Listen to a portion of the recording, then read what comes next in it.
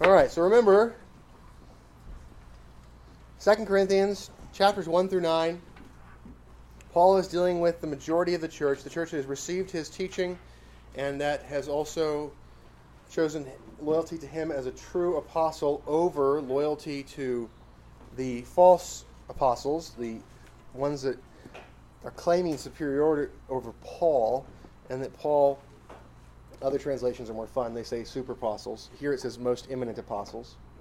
And so we will see that text today. So there's that, and then there's chapters 10 through 13, which are those with whom he is displeased, the minority that has not applied church discipline and that is rejecting what he is teaching. And so he is starting to rebuke them more harshly. And so we will run through the text. Chapter 11, starting at verse 1.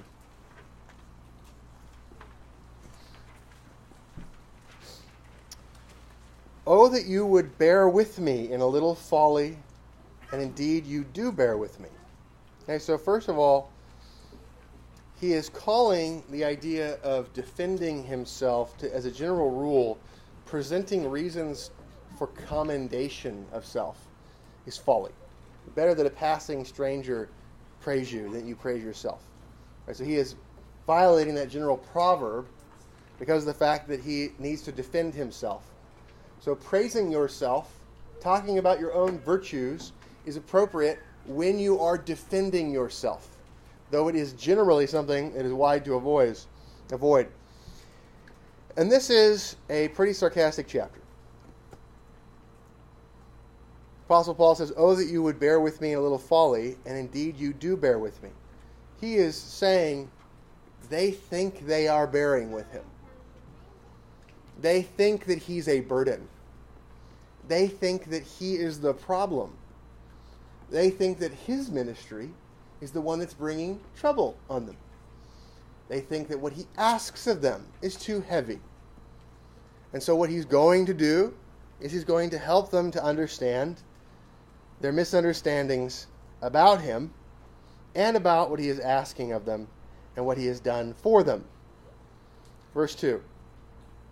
For I am jealous for you with godly jealousy. Okay, so that's one of the first burdens. They do bear with him. His jealousy for them is something that they think is wrong. He is jealous for his legitimate claims. He is jealous for his legitimate authority. What is jealousy? Jealousy is the desire for a thing. Jealousy is the desire for it to the exclusion of other people's use. Jealousy is to desire a thing for yourself and not for others. And when a thing is yours, and when it's meant only for you, the only appropriate thing is jealousy. For example, God is jealous for his own glory, and that it not be shared with another. Spouses ought to be jealous that there be faithfulness in marriage. And those who have authority should be jealous that those under their authority be loyal to them rather than disloyal, and to honor the legitimate authority. And those who are in authority also ought to be jealous for the proper care and defense of their people. He says, I am jealous for you with a godly jealousy. He's desirous for their loyalty, for their holiness, for their care, for their godliness. He is desirous that they would be protected against wolves. He is jealous for them with a godly jealousy. For I have betrothed you to one husband, that I may present you as a chaste virgin to Christ. His jealousy is not ultimately for himself. His jealousy is on Christ's behalf. That they recognize the legitimate apostles, but not false apostles. And in this desire, his desire is that the church would be kept pure, chaste, undefiled, holy for Christ. Well, this should remind you also of the idea of rejoicing in the bridegroom, like we talked about this morning. And he who has the bride is the bridegroom. And so a jealousy for Christ's honor and for the protection and chastity of his wife is what Paul's jealousy is. If you are a friend of a man, if you see his wife in some way being endangered, you will be jealous to protect that man's wife for your friend. And so that idea that you would want to protect that, if you are a friend of a man and you see his children being endangered in some way, you would be jealous to protect them for that friend. And so this is godly jealousy. Calvin, one of Calvin's great lines, he's many, read Calvin, is even a dog, when he sees his master attacked, will bark. If we see God's honor assailed, we should at least meet the level of dogs and bark in his defense. When we see him blasphemed, we ought to raise that concern. And if we see the bride of Christ attacked, we should bark in her defense. Verse 3, "But I fear lest somehow, as the serpent deceived Eve by his craftiness, so your minds may be corrupted from the simplicity that is in Christ." So, the church here is compared to Eve. Rome sometimes will try to compare Mary to Eve. The church is the scriptural comparison, because Eve was the bride of Adam, and the church is the bride of Christ. Okay, so the concern here is that the church, like Eve, like the wife of the first Adam, the wife of the second Adam, might be deceived by Satan. That deception would be for a false loyalty and therefore unholiness, with false doctrine, and that would result in false worship and wrong government. Paul is combating all of that.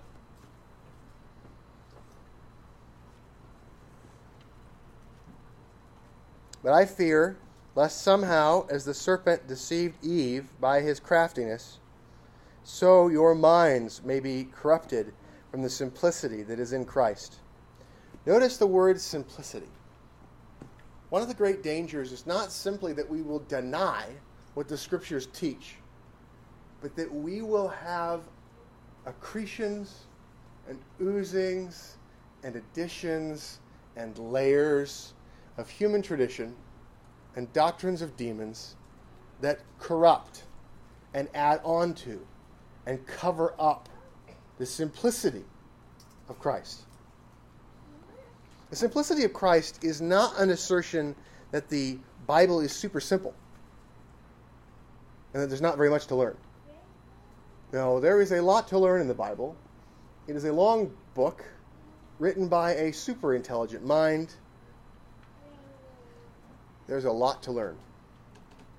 However, there is a danger of imposing other things because we find it too bland. We find it too boring. We want other things. We crave the leeks and onions of Egypt rather than the manna that God has given to us from heaven. So what we must do is be careful to preserve the simplicity that is in Christ. Now, I think this text also is showing that there is a danger here in terms of the serpent deceiving Eve, and it involves the idea that there's a corruption that involves addition. So your minds may be corrupted from the simplicity that is in Christ. Now we know the serpent deceived Eve by denying what was said by God, but he also adds doctrine. And so in the adding of doctrine, there is the getting rid of the simplicity of what is revealed. So we need to be careful to hold to what is revealed and to not add to it. That is the simplicity that is in Christ. For if he who comes preaches another Jesus, whom we have not preached, or if you receive a different spirit, which you have not received, or a different gospel, which you have not accepted, you may well put up with it. All right, false doctrine about Jesus is heresy and must be opposed. False doctrine, in general, is coming with a different spirit. The Holy Spirit brings the truth, and we are to test the spirits, and the way we test the spirits is by seeing if what they say is according to Scripture and Scripture alone. And so if somebody brings doctrine that is different from what the Spirit has revealed, that is not to be put up with. A different gospel. The word gospel can be used in the broad sense of the whole Word of God. It can be used in the narrower sense of the new covenant. It can be used in the narrower sense of just the positive assertions, the news, the indicatives, as opposed to the commands. Whichever the meaning, none of those should be tolerated, coming with a different gospel. So what's the danger? That we might put up with it. What is the problem in the church in America? Is the church in America too careful to guard its doctrine? Or is the church in America too likely to put up with it? The apostles' concern in Corinth was that they might put up with another Jesus being preached, a different Spirit being received, a different gospel being accepted. Putting up with false versions of any of those. There is a sin of tolerating false religion, tolerating false doctrine, and it is the duty of the church by government to guard the doctrine, worship, and government. That is what the keys are for. Verse 5, "For I consider that I am not at all inferior to the most eminent apostles." Now, eminent apostles is a fine translation, but it's way less fun than super apostles. Super apostles is a way more fun and therefore memorable interpretation. It sounds more sarcastic. And frankly, it's pretty clear that Paul is being sarcastic. So the most eminent apostles is designed to placate people who think he might be talking about the legitimate apostles. Okay? So some people read this and they go, Paul is saying, I'm just as good as Peter. I'm just as good as John. But that is not the point. He is talking about these guys who are in Corinth that are claiming to be apostles and claiming to be better apostles. They're better apostles because they have better stuff and their lives are happier and they get beat less often. These apostles seem to be successful and less troubled. And so what there is this appeal to the idea that if he's so great, why isn't his life great? That's a part of what these guys are saying. "For I consider that I am not at all inferior to the most eminent apostles." So when you look at many of the translations, including the King James, what you'll find is, I am not at all inferior to the super apostles.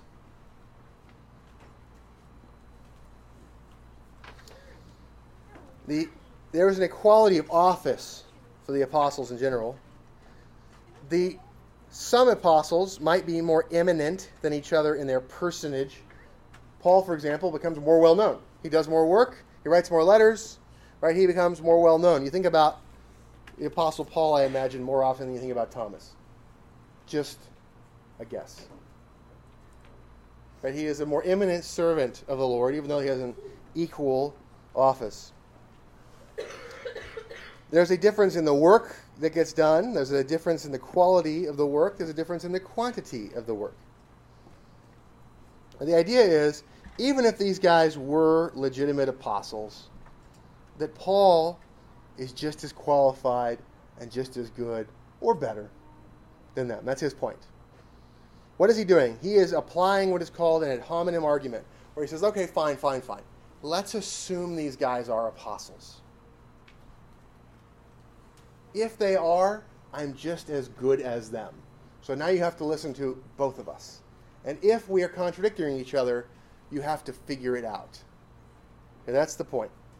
"For I consider that I am not at all inferior to the most eminent apostles, to the super apostles. Even though I am untrained in speech, yet I am not untrained in knowledge. But we have been thoroughly manifested among you in all things." All right. The speech versus knowledge. This is rhetoric versus knowledge. This is the idea. And this has been a theme. The Greeks care a lot about rhetoric. And here's the deal. people who are priestly, people who are concerned about relationship and beauty and the desire to have loyalty be the thing, they are most likely to be manipulated by pathos, appeals to caring about something that is either worthy of protection or beautiful. Niceness is generally a priestly type of appeal. In our time, one of the rhetorical things that's used is preachers that are solid, that have guts, that are manly, sound mean. And preachers who dance away from the Word of God sound nice. Let's be inclusive. Let's be welcoming. Let's not be judgmental.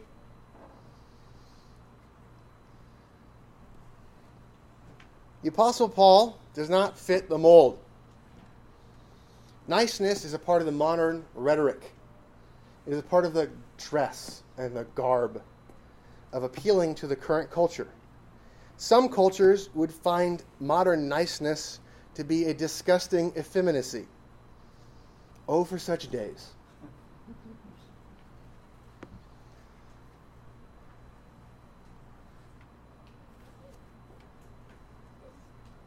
Now, what we have is not only that, but there's also being stylistic. Skinny jeans. Things that are cool. Being in the in crowd, being associated with the proper people. Sometimes people will appeal to lesser loyalties and wrong loyalties to try to get people to not care about doctrine or right practice. Lesser objectives or wrong objectives. Don't you want to be winsome? Or simply using pleasurable listening, making the sermons delightful to hear.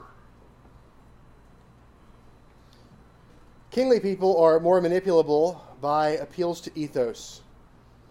The idea that I care about you and getting the mission done with you is sort of the pathos part, but what the mission is. The ethos part is honor and right acting. Ethos is often associated with the idea of a person coming with goodwill, being credible. Similar word to ethic, ethos. So the pathos is about finding things that people care about and appealing to it, and you take their idol and you put it up to God and you say, don't you love your idol more? And ethos is about the honor and the credibility, being inspirational, being based, being motivating. Prophetic people, people who are focused on doctrine, tend to have a danger towards not listening enough and thinking they know it all. So there's a prejudicial logos. I know the argument already. I don't need to listen to this. I don't need to consider it carefully. The logos is about listening to the reasons. Prophetic people are also tempted by money and pragmatics that will help them to be in a better class and to be considered intellectually respectable. So arguments that will allow for those things are things that are dangers for prophetic people. You don't have to have everybody like you. You just want the elitists to like you. Now, this is the danger of rhetoric. What matters? You should judge the preaching by the doctrine. You judge the preaching by whether it's according to the Word of God. Do not pick your preacher based upon whether he has the proper rhetorical training or ability or manifestation. You pick a preacher based upon whether he's communicating knowledge. And you know knowledge from opinion by, is it in the text? Is it what God teaches? We have made this clear in every way. Is a better way. It's an easier way of understanding when it says, "But we have been thoroughly manifested among you in all things." Manifested as ones with knowledge. Manifested as legitimate apostles. Okay, so we've made this clear. We've made it clear that we are apostles, that I, Paul, am an apostle, and that I have an apostolic band. And I've made it clear that I have knowledge. That's been made manifest. That's made manifest in terms of the doctrine, the worship he's commanding, the government he's encouraging, the way that he's teaching proper love according to the law. He has the giftings of an apostle.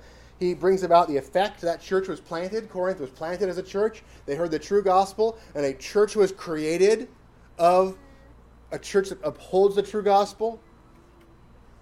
And he had the apostolic signs, which isn't a proof, but it's a manifestation. Page 3, verse 7. Did I commit sin in humbling myself that you might be exalted? Because I preached the gospel of God to you free of charge. Part of this is they're saying, we're putting up with you, Paul. Paul, we're carrying a lot of burden for you. Well, which burden is that? Is it the burden that you had to deal with my teaching for free? Was that the burden? Was that the thing that you felt was such a heavy yoke?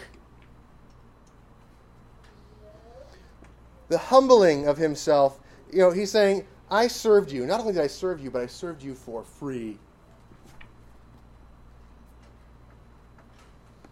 So that you might be exalted as the one being served, and also as one gaining knowledge, becoming sons of God, being sanctified, that eventually you might be glorified.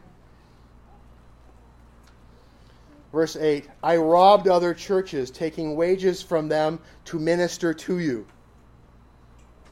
So he obviously didn't literally rob them. What is he saying? He's saying he took things that he didn't have a right to take. He didn't have a right to take a wage from other people to do work for them. He had a right to take a wage from them for doing work for them. But he took something he didn't have a right to, though they obviously gave it willingly, and Paul was not defrauding. So this is a demonstration that missionaries can be supported from home churches. Okay? Notice also,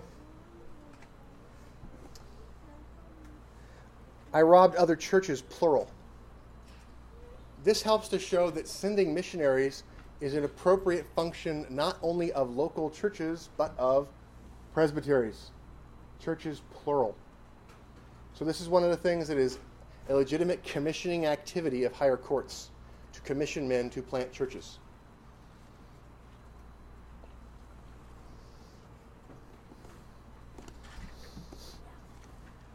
I robbed other churches, taking wages from them to minister to you. And when I was present with you and in need, I was a burden to no one. For what I lacked, the brethren who came from Macedonia supplied. So Paul sometimes received funding to go help to plant churches or care for churches. Sometimes the people there would help to support him.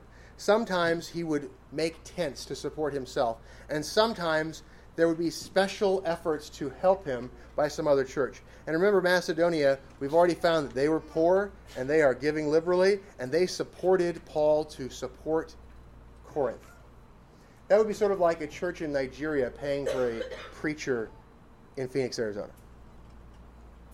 This is supposed to make them feel ashamed.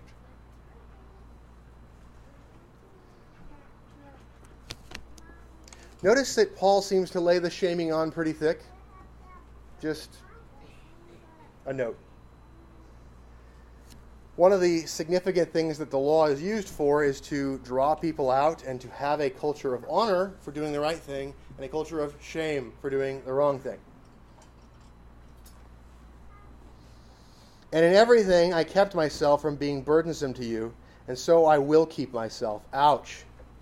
Now imagine you've got somebody who's blessed you for a long time, worked real hard to bless you, and you start grumbling about that person being a burden, and they go, oh, I see how it is. That's fine. I'll keep doing this. I'll keep helping you, and don't worry.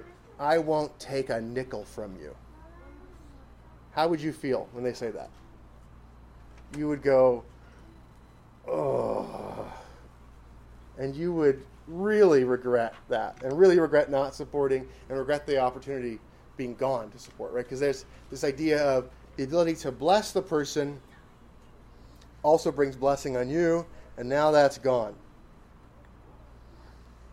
It's sort of like where Abraham didn't want to take any of the spoils of war when he rescued Lot, because he didn't want anybody to say the king of Sodom made him rich.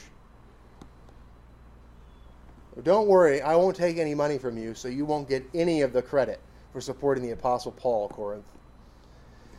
But you do have an opportunity to keep your promise and to provide money to help the saints in Jerusalem. Don't shame me there. Don't bring shame on yourselves there. You see how this powerfully boosts that. You missed one thing, don't miss the next.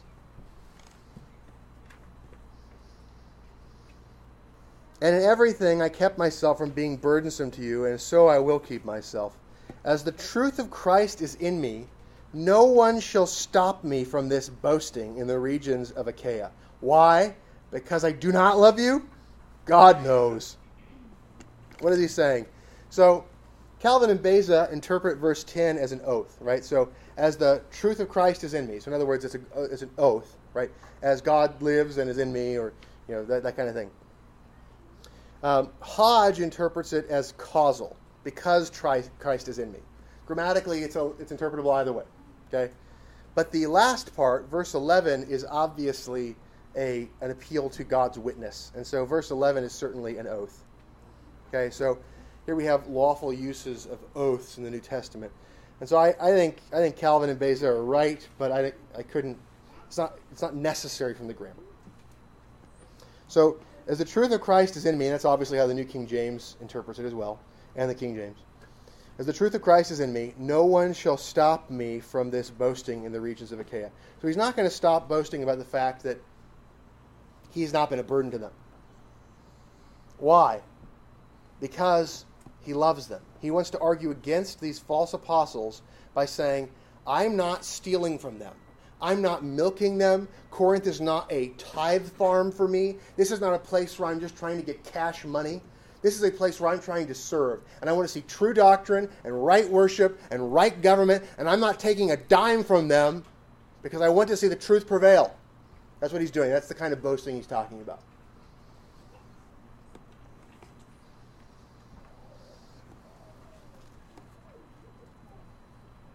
But what I do, I will also continue to do. Verse 12. But what I do, I will also continue to do, that I may cut off the opportunity from those who desire an opportunity to be regarded just as we are in the things of which they boast. So there are usurpers that are trying to claim to be legitimate officers, and Paul is saying they are not legitimate officers. They are false officers. They are false apostles. And he's saying he is going to bear this burden for the purpose of undermining them. Because they complain about Paul being a burden. He says, okay, fine. You think I'm a burden? Well, I'm not taking any money from them. Are you taking any money from them? Oh, you are taking money from them. So who's the bigger burden? If you're no burden and I'm a burden, wouldn't you want to at least equalize? Maybe you should stop taking money from them, super apostles. This is a way of cutting off their path of supply. This is a way of attacking their lines of supply. Because their argumentation is against him and against him being burdensome. And so he is now saying, great, if I'm burdensome, you are more so. So the argument applies to you double. He's cutting off a path of retreat. This does not seem very nice. This is the Apostle Paul playing hardball with other officers, or people that claim to be officers, when they are undermining the public ministry of the Word.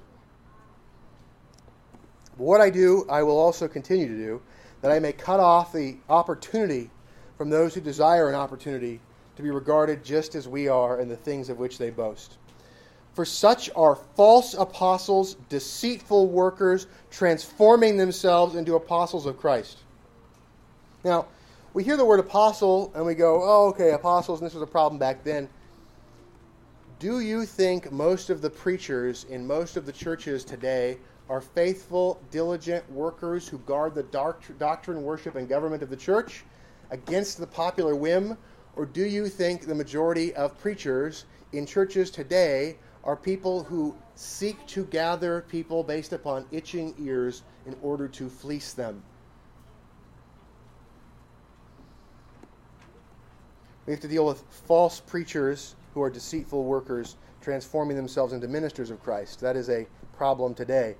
And anybody that calls himself an apostle today, by the way, is one of them. The office of apostle is complete.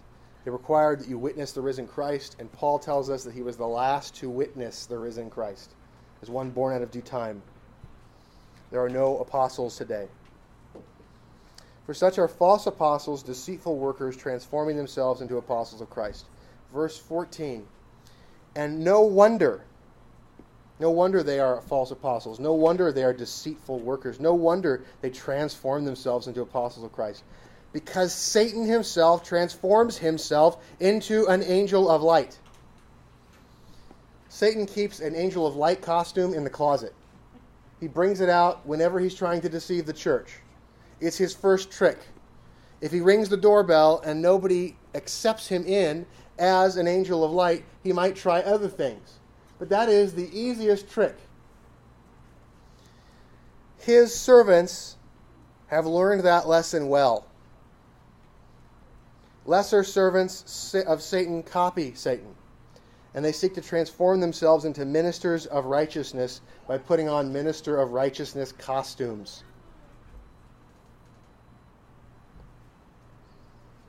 Therefore, it is no great thing if his ministers also transform themselves into ministers of righteousness, whose end will be according to their works.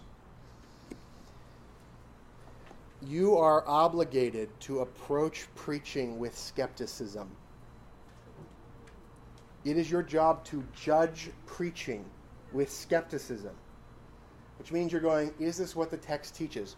What I did not say is to be a lazy skeptic, which is, well, in this particular sermon, you did not lay out all of the arguments so as to form the syllogism for everything you said. No. Is what was taught in the Scripture. You have to search the Scripture to see if these things are so. If it required a syllogism for every statement, then you'd have to prove the statements in the syllogism, and then you'd have to prove the statements for that, and you'd have to, I can't reach any higher. So the problem is that you can't prove everything that you're saying, but everything that you're saying should be defensible from the Scriptures, and it's your job to search the Scriptures to see if these things are so.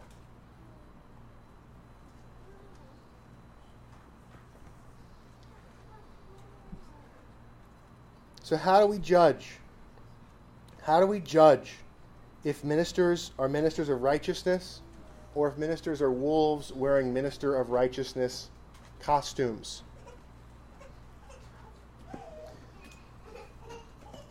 Do they teach the doctrine that the Scripture teaches? Do they command the worship that God commands in His Word? Can you prove it? Can you prove that worship from the Word? Can you prove the doctrine from the Word? Is the government that is in place, that's administered, that's taught, what the Scriptures teach? And that would include a lawful calling. A lawful calling means that there was a providential necessity that caused preaching, or the church was able to nominate, test, elect, and ordain the man.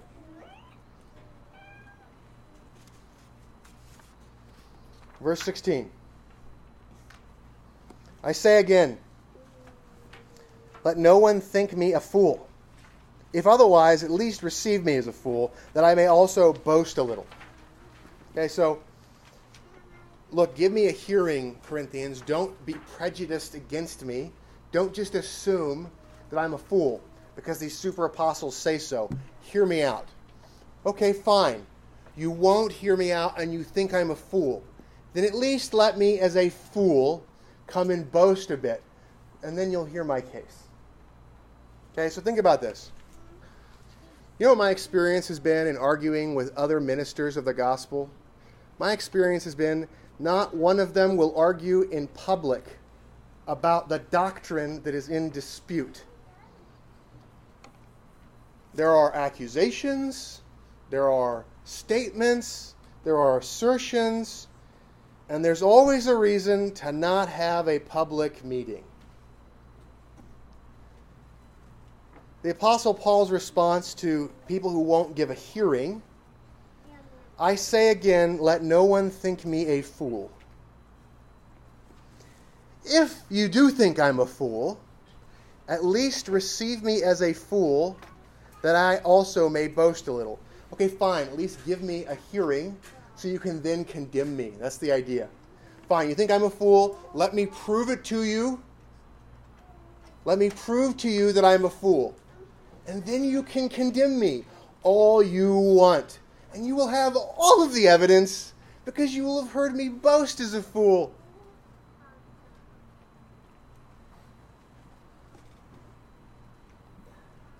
What I speak not according to the Lord, but as it were foolishly, in this confidence of boasting. So now, here's the boasting.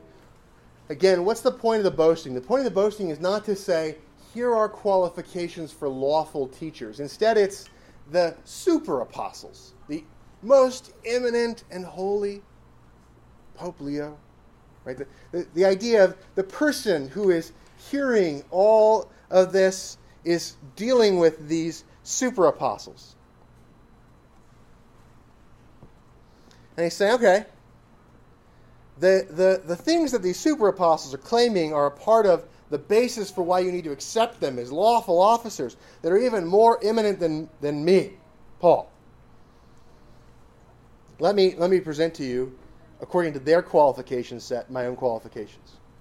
So, when you're dealing with somebody who puts up a fake, unbiblical, man-made ethic to judge things, one of the weapons we can use is to say, all right, fine, let's judge according to your standard. Which one wins?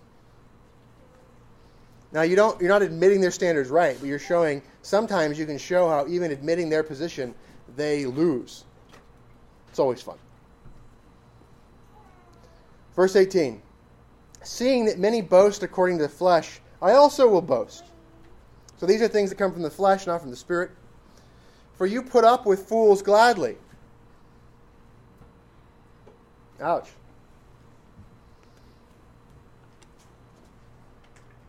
Earlier on, he said that he was worried that these people would put up with false apostles, with false gospel, with false Jesus, with a false spirit. And now he's just right now saying, yeah, you guys put up with fools gladly. But at the same time, for some reason, you don't put up with me, but you say I'm a fool. For you put up with fools gladly, since you yourselves are wise. Notice that's sarcastic too. If they were wise, they would not corrupt themselves with bad company. If they were wise, they wouldn't put up with a false gospel, a false Jesus, a false spirit, false apostles. But they call themselves wise. For you put up with it if one brings you into bondage, if one devours you, if one takes from you, if one exalts himself, if one strikes you on the face. Now some people try to read this and they think that he's being serious. You put up with fools gladly because you're so wise. And you even let people enslave you and devour you and take everything from you and usurp authority over you and strike you on the face. Look how kind and peaceable these people are. This is not what the Apostle Paul is saying. But here's why people think this. They go to Matthew 5 and they read Jesus saying some things that sounds kind of similar. Okay? Well, look at this. Matthew 5, 38 to 48. You have heard that it was said, an eye for an eye and a tooth for a tooth, but I tell you not to resist an evil person. Don't resist super apostles, right? Don't resist anybody. Don't resist in any way, at all, ever. No resistance. Not the slightest resistance. Now, real quick, before we read the rest of it, let's ask ourselves, are there any approved examples of resisting evil anywhere in the Bible? Does Jesus resist evil at all? Like ever? Does he at least do it with his words? He came to die, right? So, he let himself get captured and die and be killed. But do we have any approved, like, even physical self-defense? Like Purim? How about this? Okay, go to the very end of the chapter for just a second. Verses 32 to 33. In Damascus, the governor, under Aretas the king, was guarding the city of Damascus with a garrison, desiring to arrest me. But I was let down in a basket through a window in the wall and escaped from his hands. The Apostle Paul resisted arrest.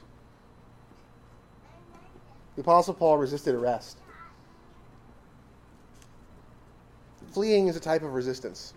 If somebody is a king and they say, stop, you're under arrest, and you go, ha ha ha, and you run away, they will interpret that as you resisting arrest.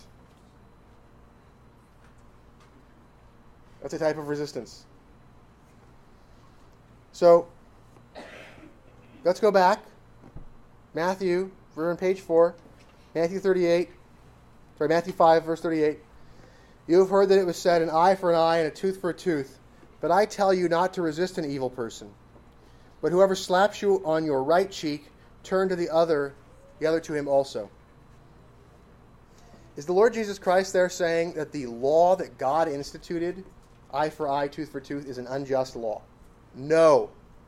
He is not saying, I taught this earlier, and now I am saying it's bad.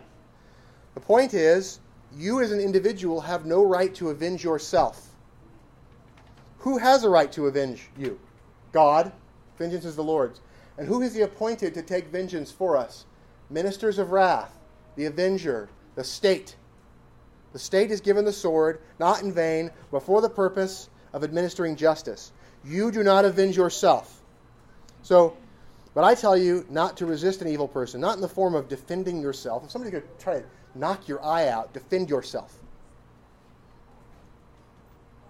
The idea here is somebody takes your eye out, you don't go avenge yourself. You don't grab the guy in a van and then take his eye out. That is not your right. You have no right to avenge yourself. That's what's being talked about. That's the context. But whoever slaps you on your right cheek, turn to him the other also. So this is now talking about dishonor. Like getting slapped on the cheek. Watch, no permanent harm. If somebody else did that to me, you wouldn't be so concerned that I needed to go to the hospital. What would you be concerned about? You'd think it was shameful that they slapped me on the cheek. You would think it a dishonor more than you would be concerned about my physical safety.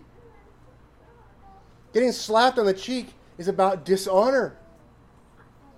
So you don't avenge yourself for actual harms. And you do not defend your honor as though it were your life. If somebody dishonors you, you show yourself under self-control and give them the other opportunity to dishonor you. If anyone wants to sue you and take away your tunic, let him have your cloak also. Is this saying you can never defend yourself in the court? No. But you know what the Apostle Paul teaches in 1 Corinthians? He says, it's better to be defrauded than to go to court before unbelievers. When you have a brother, right? This is if anyone wants to sue you and take away your tunic, let him have your cloak also.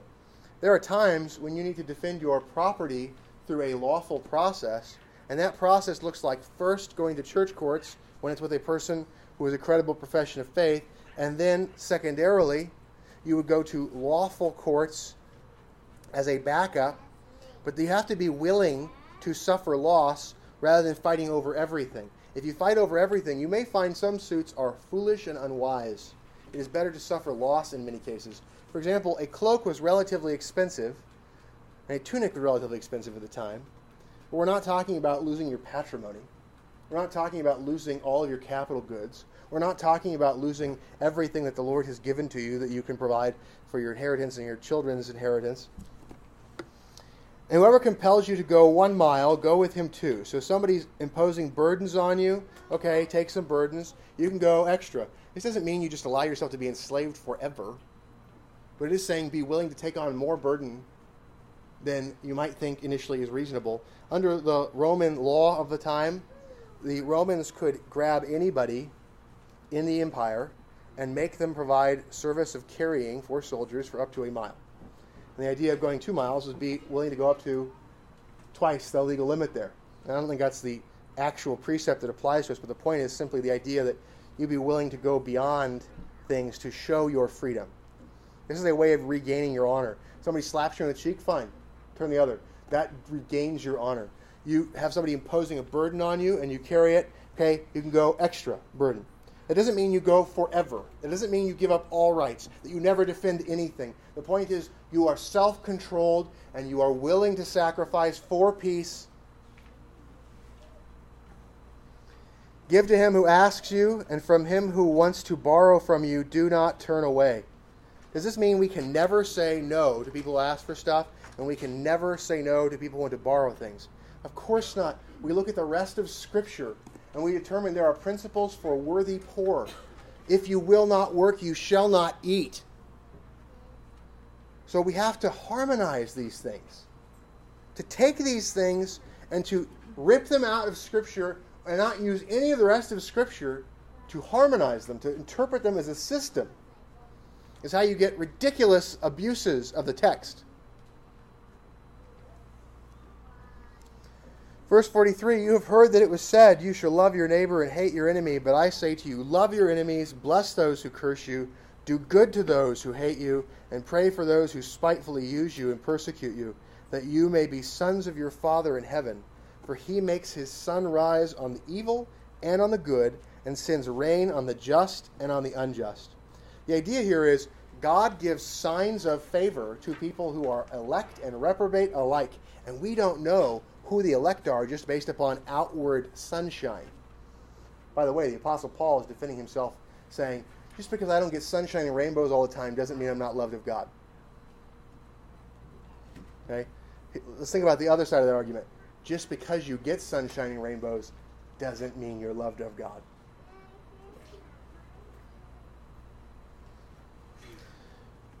For if you love those who love you, what reward have you? Do not even the tax collectors do the same? And if you greet your brethren only, what do you do more than others? Do not even tax collectors do so? Therefore you shall be perfect, just as your Father in heaven is perfect.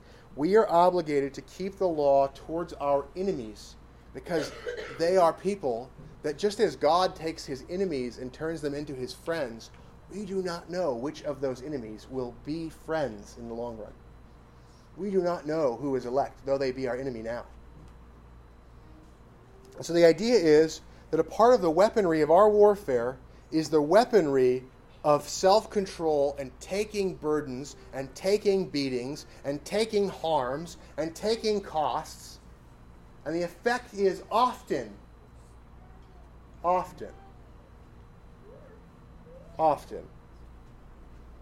that people will repent and be ashamed. But some people are shameless. And so you do not allow yourself to be abused forever, because you would throw away your life. And you would throw away the gifts that God has given you. And you have a duty to protect people who are under your authority. So go back to the Corinthian text.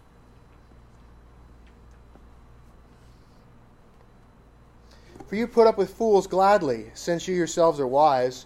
For you put up with it if one brings you into bondage. The bondage would be imposing slavery, or it could be the idea of imposing man-made laws, or it could be, and it seems from the context is, the imposition of old covenant ceremonies as obligatory. They should have resisted that.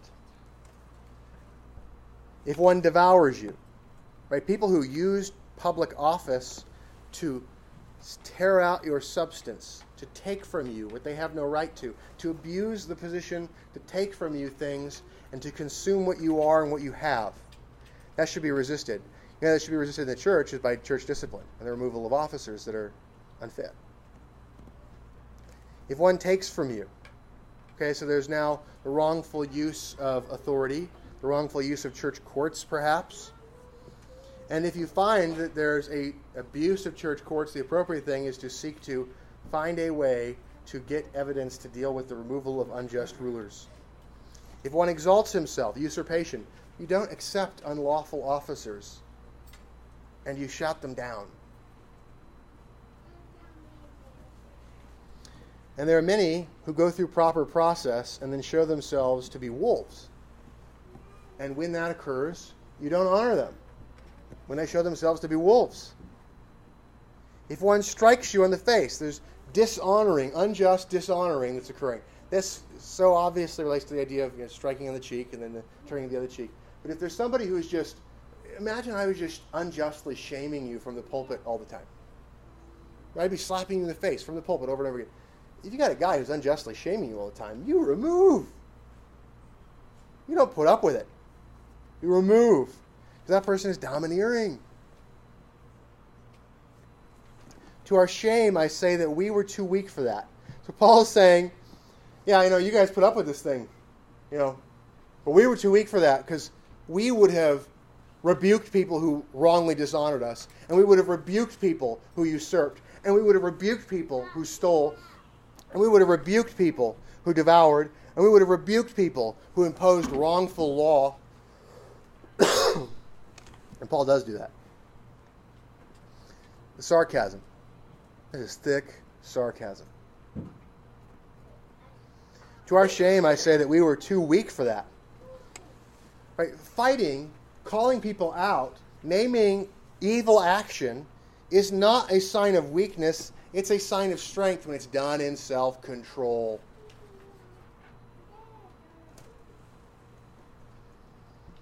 But in whatever anyone is bold, I speak foolishly. I am bold also. So Paul is saying, fine, you think this is weakness. I'm too weak for that.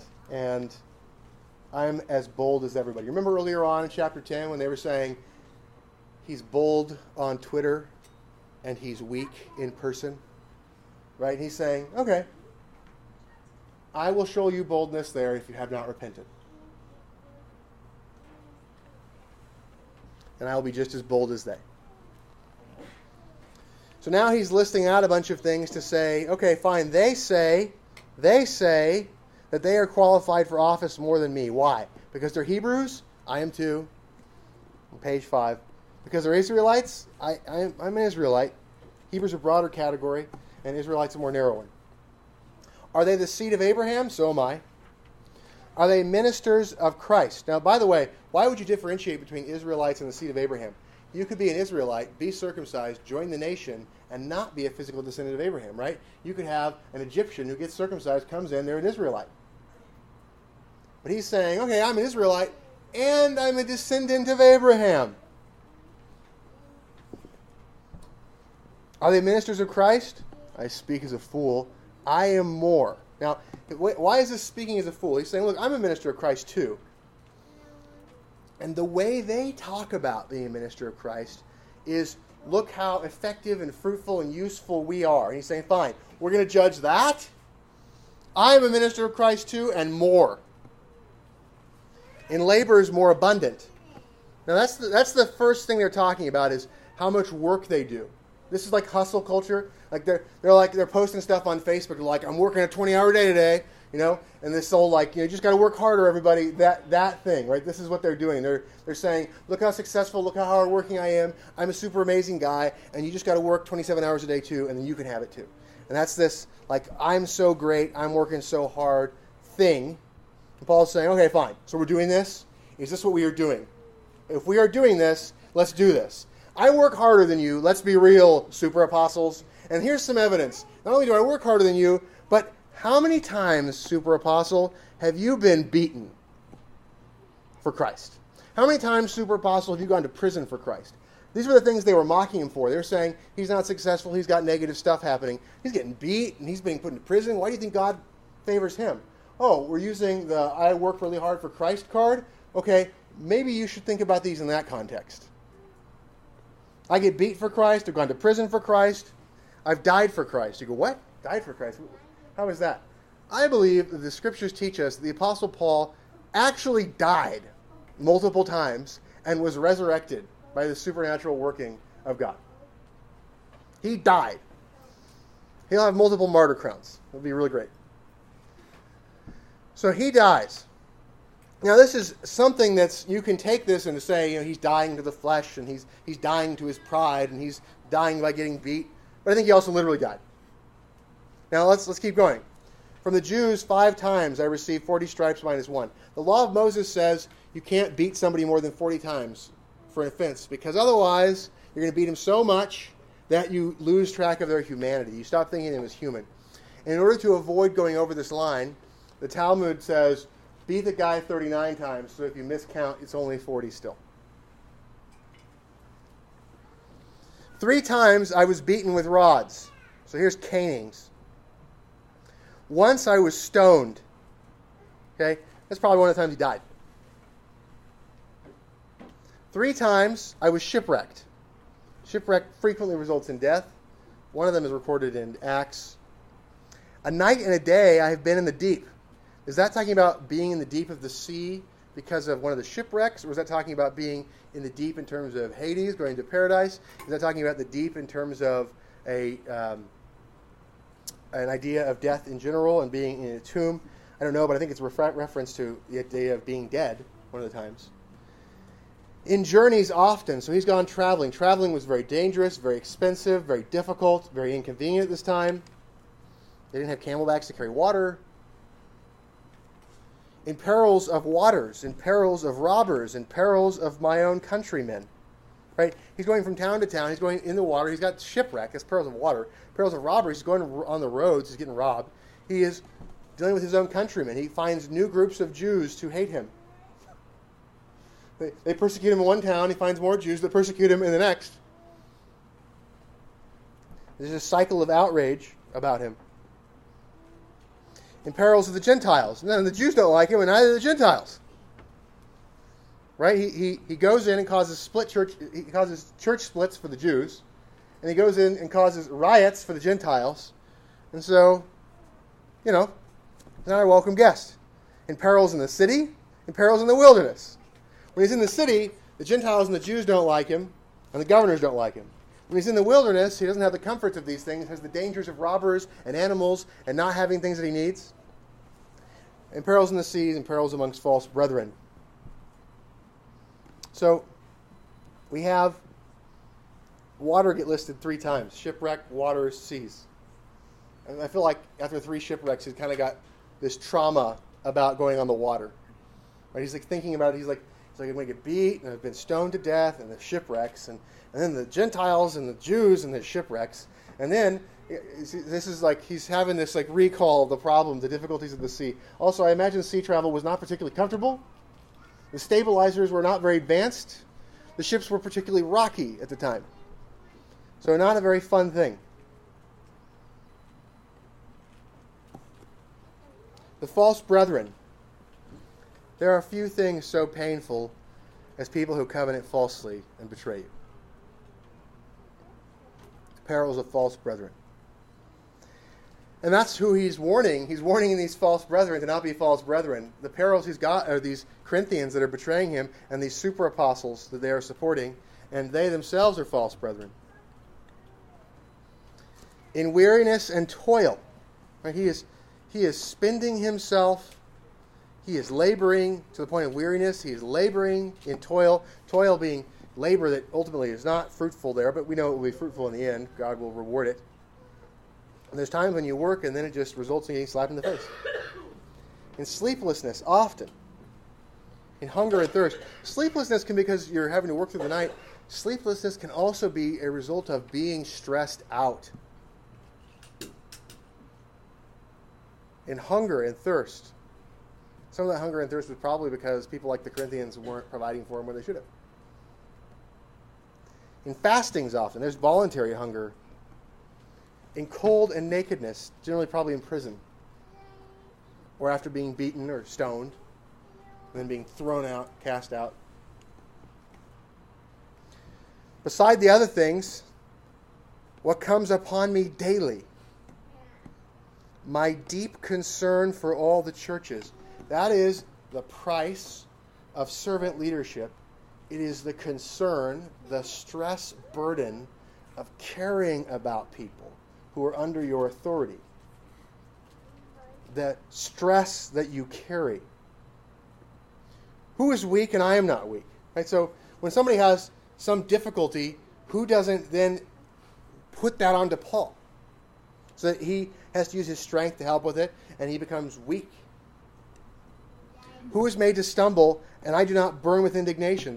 The coming of somebody's sins, and now he has to be angry about the people who caused him to stumble, potentially angry righteously at the person for stumbling and wasting time, but also coming and seeking to see the man restored. Right? We've seen that in his first letter.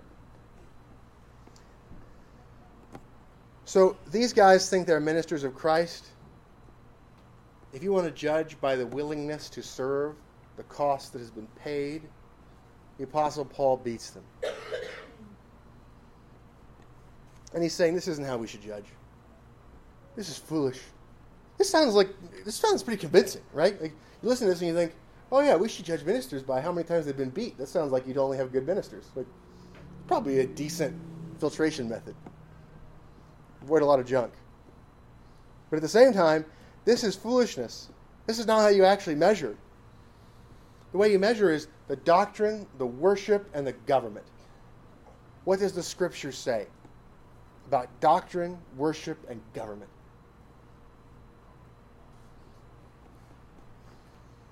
Are you teaching according to the dictates of the king? If I must boast, I will boast in the things which concern my weakness, infirmity. I'm weak in suffering all these things. I'm weak in not accomplishing everything I want to accomplish. And that is a cost that's paid. That's what he's saying. So he's taking an ad hominem argument. He's saying, okay, you guys think you judge the apostles by all these things that are of the flesh. And he shows them how he has those things. And then he takes the things they're arguing against him, the fact that he suffers, and he turns it on the head. And he says, my suffering is a part of my laboring more abundantly than you. And then he explains it in verse 30. If I must boast, I will boast in the things which concern my infirmity. The things you're calling my weaknesses, I'll boast in that. So he's trying to make them ashamed to point that out anymore. Oh, you want to talk about how I'm suffering and therefore I'm not a legitimate apostle? This is going to be a very memorable thing when the Corinthians have read this one. And every time they hear about suffering from now on, they're going to remember, yeah, all the suffering he did for Jesus.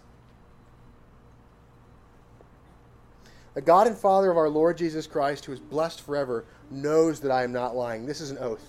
He's calling on God as a witness. There's a lot of oaths in this one. There's a lot of oaths. In this point of controversy, he is calling upon God to witness, and he's doing it repeatedly. He's charging up the weapon. He's saying, God knows. God knows. God knows. And these super apostles, right? They need to be afraid because they're calling upon the testimony of God. Right? If they are falsely combating the truth, if they are falsely combating a lawful officer, if they are falsely laying accusations and seeking to tear him down, then the calling of these oaths calls upon the power of God to curse. And it calls upon the power of God to bless Paul.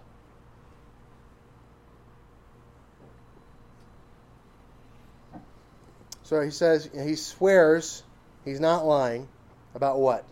In Damascus, the governor under Aretas, the king, was guarding the city of Damascus with a garrison, desiring to arrest me. What is this about?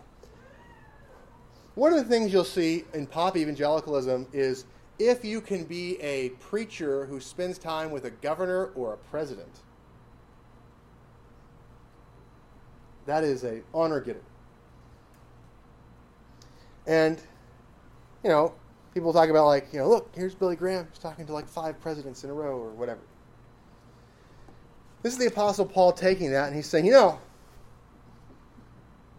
governor of Damascus, who was appointed by Aretas the king,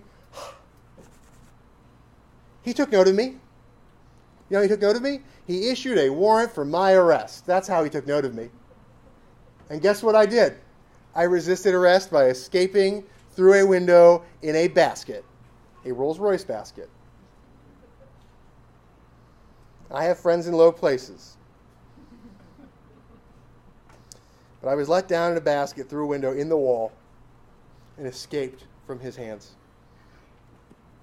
The level of sarcasm here is delightfully Pauline. And we can see the sanctified use of sarcasm the way Paul does it. Sarcasm is very appropriate against false teachers and usurpers. Speaking harshly and not nicely is very appropriate in public discourse about doctrine, worship, and government, especially when the sheep are being fleeced, deceived, or being prevented from doing duties. We do not see this often. We do not see it done very well normally. And one of the things that will make you have a more proper appreciation for it is if you read some Martin Luther and some John Calvin. It will more properly set your palate up to appreciate it. All right, comments, questions, objections from the voting members and those with speaking rights.